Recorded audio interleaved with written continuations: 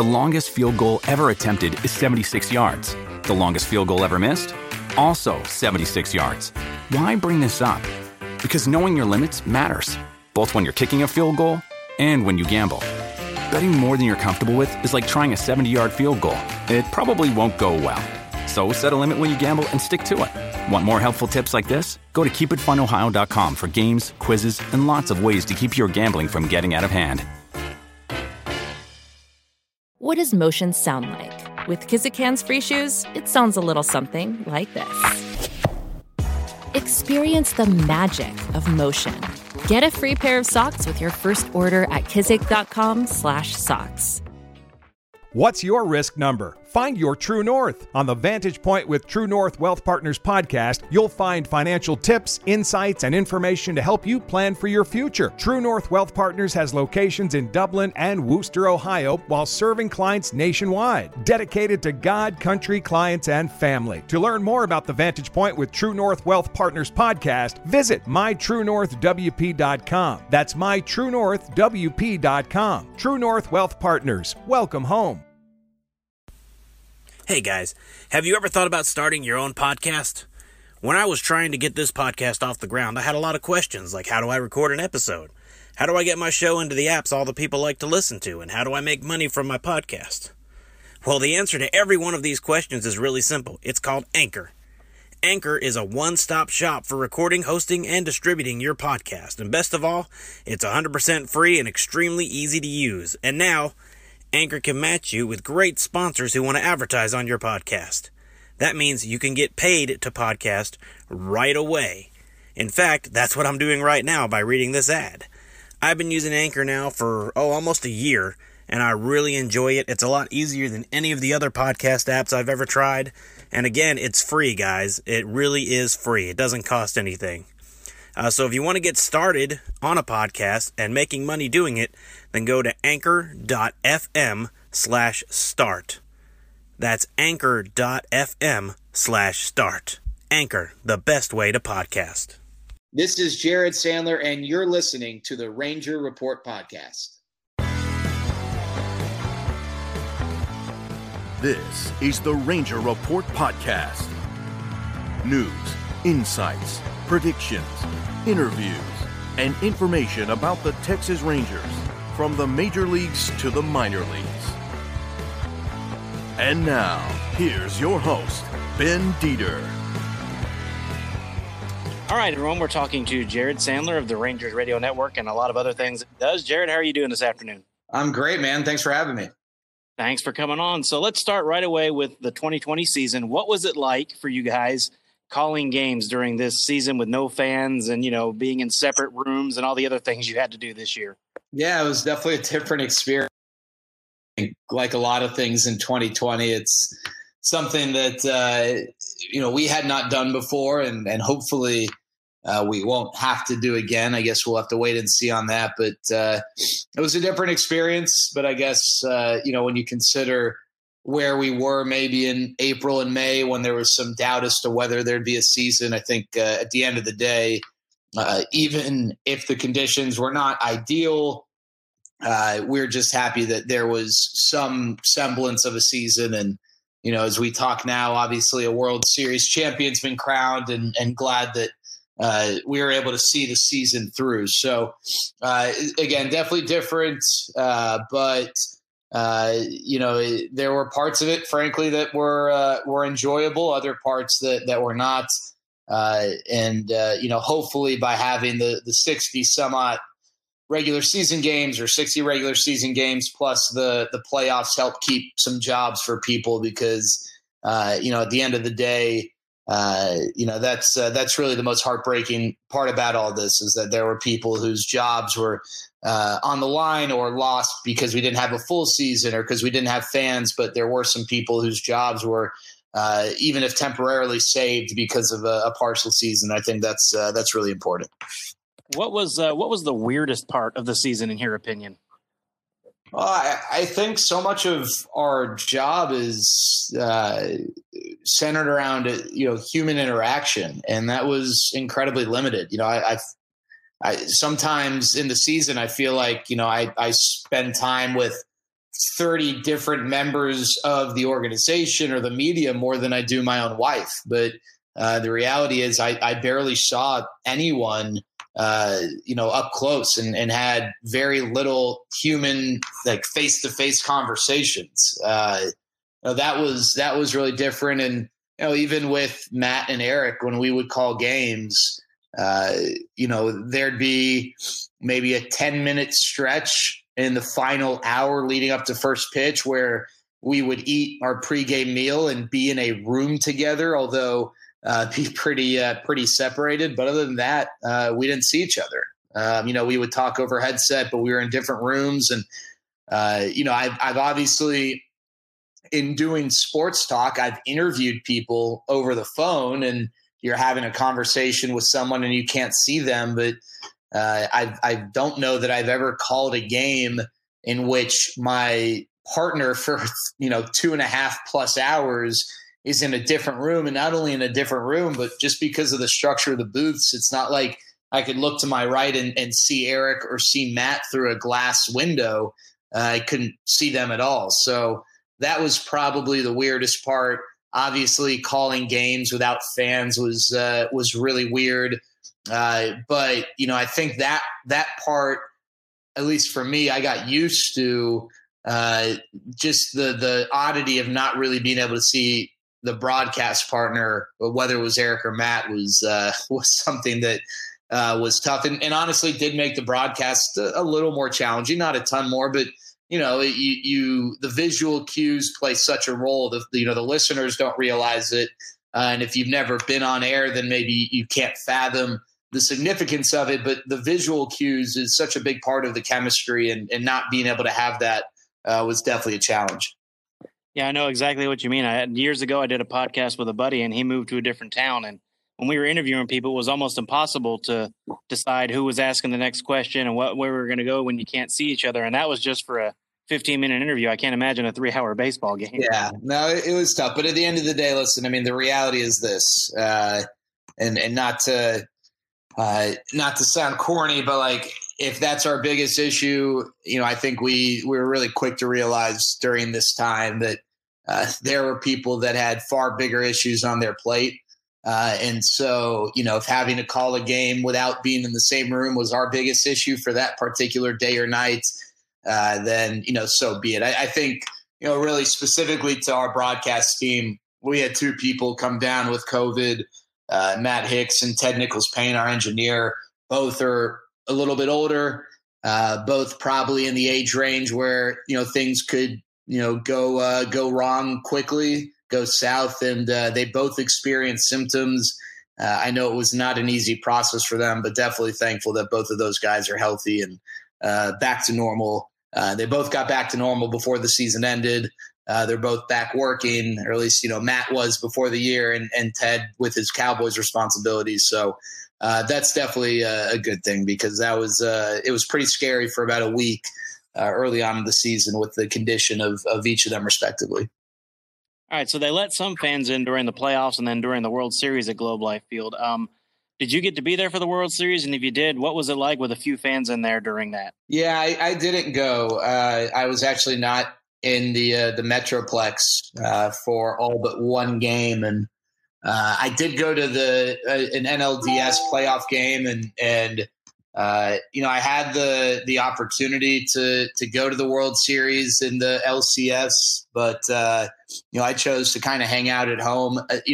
As best as I know, the feedback from fans as far as the game experience in the ballpark was really positive, which was really neat. And we did, I guess, 30 home games and then 30 road games from Globe Life Field, and we spent a whole lot of time staring at the various parts of this new shiny toy with no fans in it. But the reality is a ballpark of that size is meant to have fans, and it's tough to really get a read without fans. And so it was really neat to see or hear some of the response from people, be it, the average fan or even someone like Joe Buck, who, they all had great things to say, it seemed like. So I'm excited for, as long as it's safe for fans to be able to experience the park next year. whether it's full capacity or not. Whatever the health levels suggest is appropriate. I'm excited for fans to experience that. And I think one takeaway, it was more of a reaffirmation of something that we all discussed. But one of the elements that we were told would be a big part of the new ballpark's profile, if you will, was it's going to be a smaller park, and it's built up, not out. And so it's going to be a lot louder. And I had people tell me that at times with 10, 11,000 people inside Globe Life Field during the World Series, it got really, really loud. And, that's with a really split crowd. You had some Dodgers fans, you had some Tampa fans, then you had some just random baseball fans who wanted to go to a World Series game.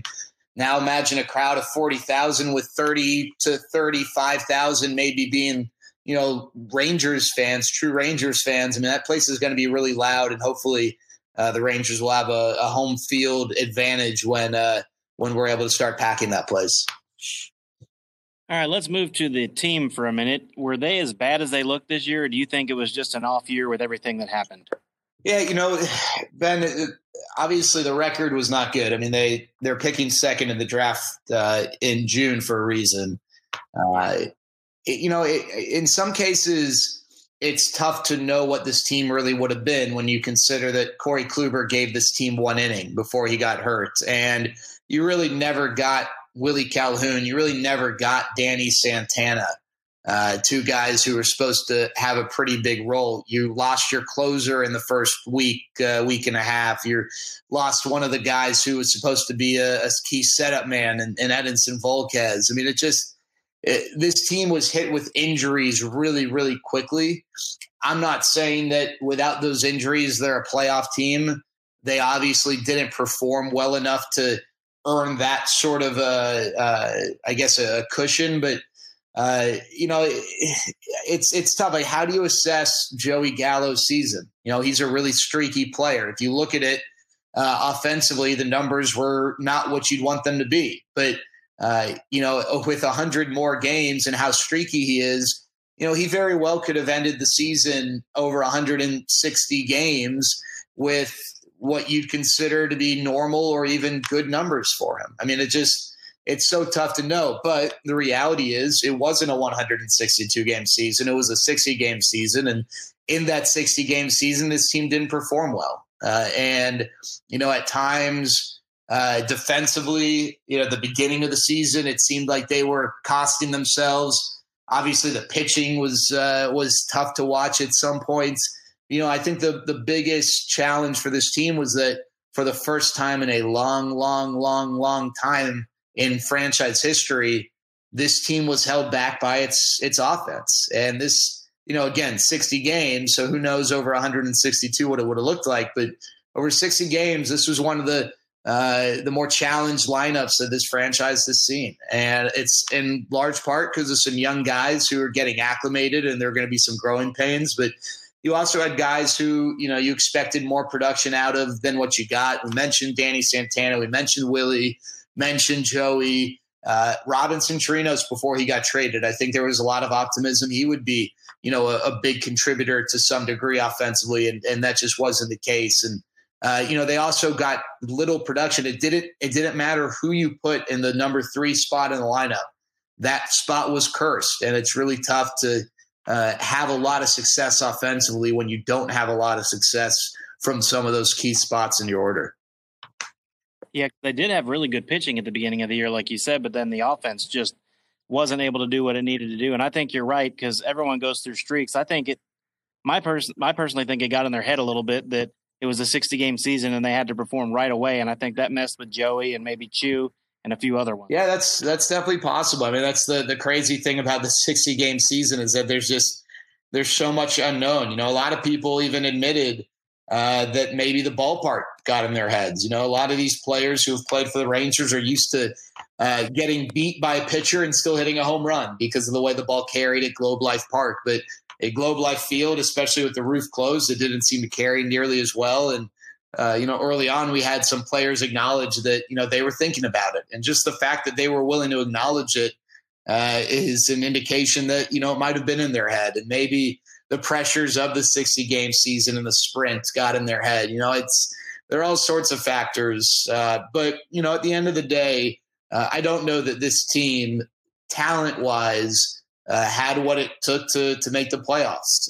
And they had opportunity to kind of snap out of it. As a matter of fact, what was it, 20 games into the season, a third of the way through, they were in first place of the division. And, they were in first place in spite of the fact that defensively they had really had some struggles, and offensively they had, plenty of struggles. But they, even with that cushion, they were unable to snap out of it. And they were in a weak division too. The AL West was not a good division. The Astros in the regular season were under 500. There was only one team above 500. So there were some opportunities. They just couldn't snap out of it. But, I will say this, Ben, towards the end of the season, the last 3 weeks maybe, regardless of whether they were winning games or not, they were playing a much better brand of baseball. And it was with a lot of these young guys like Leody Taveras and Sam Huff and, obviously Nick Solak, who was there from the beginning. And, you started to see guys like Sherten Apostle and Anderson Tejeda and Eli White. And, whether they were lighting up the box score or not, you saw athleticism, you saw really good defense, and you saw some hope. You saw guys in the field and then even on the mound with guys like Kyle Cody, who, make you think, hey, we got some guys who moving forward can be a part of the next wave of really good teams. And, again, even though they weren't lighting up the win column regularly over those final few weeks, I do think there was some excitement behind the guys in the lineup and the way they were playing. I agree with that. All right, switch gears on you real quick. We are doing on my website, we're doing a Rangers sort of March Madness style bracket on who's the greatest Ranger of all time. My number one seeds are Pudge, Nolan Ryan, Adrian Beltre, and Michael Young. Do you think anyone can sneak in there and beat any of those guys if we do our bracket? You think anyone can beat them for the first spot in Rangers history? Well, I mean, the other name that jumps to mind, and it wasn't over as large of a sample, two names really. Did you mention Juan Gonzalez or no? No, he was a 2 seed. I had him as a 2 seed. Yeah, I mean, I think Juan is. I want to make sure I'm not forgetting anyone, but during Juan's time with the Rangers, and you can say whatever you want about how he achieved the success he achieved, but he was maybe the most feared hitter in Major League Baseball, and so as great as Adrian Beltre was with the Rangers, I'd say Juan Gonzalez with the Rangers was a better hitter, and he was good in the outfield too. It's unfortunate. It just doesn't seem like there's much of a relationship between the Rangers and Juan. And then as far as a snapshot, I mean, there's not a baseball player I've seen who's better than Josh Hamilton wearing a Rangers uniform. Now, he didn't do it for 10 years. It was over a much smaller sample. Maybe that changes people's minds, and obviously off the field. I don't know that he's someone that at this point we want to celebrate. But if you ignore all the off-the-field stuff, you just consider about the man in the uniform when he was wearing the uniform. That was a pretty special player. I think Josh and Juan certainly deserve some consideration. Juan achieved things with the Rangers that no one else has achieved. Josh certainly played a brand of baseball that has not been seen by anyone in a Rangers uniform. I'll tell you what, if you don't mind, I'll shoot you my bracket that I put together. You can take a look at it and tell me where I went wrong. I did that on a Rangers fan group I'm part of, and I got lots of feedback, some good, some not so good. So I'll shoot you what I've come up with and see what you think. That'd be great. All right. Well, that was all I had for you, Jared. I really appreciate your time. Thanks for having me, man. Really appreciate it. All right, man. Enjoy. Where can people find you? I know you have a YouTube channel and you do a podcast. Where can people check you out over there? Yeah, I'm pretty good at annoying people on Twitter. So if you just follow me at Jared Sandler, I try my hardest to tweet out as much as possible. So follow at your own risk. I will bug the crud out of you. But all that stuff, all the videos, the interviews, the podcast, I make sure to put it on Twitter at Jared Sandler. Sounds great, Jared. Thanks for having me, Ben. Thanks for listening to the Ranger Report podcast. Find us on Twitter, Facebook, and at therangerreport.com.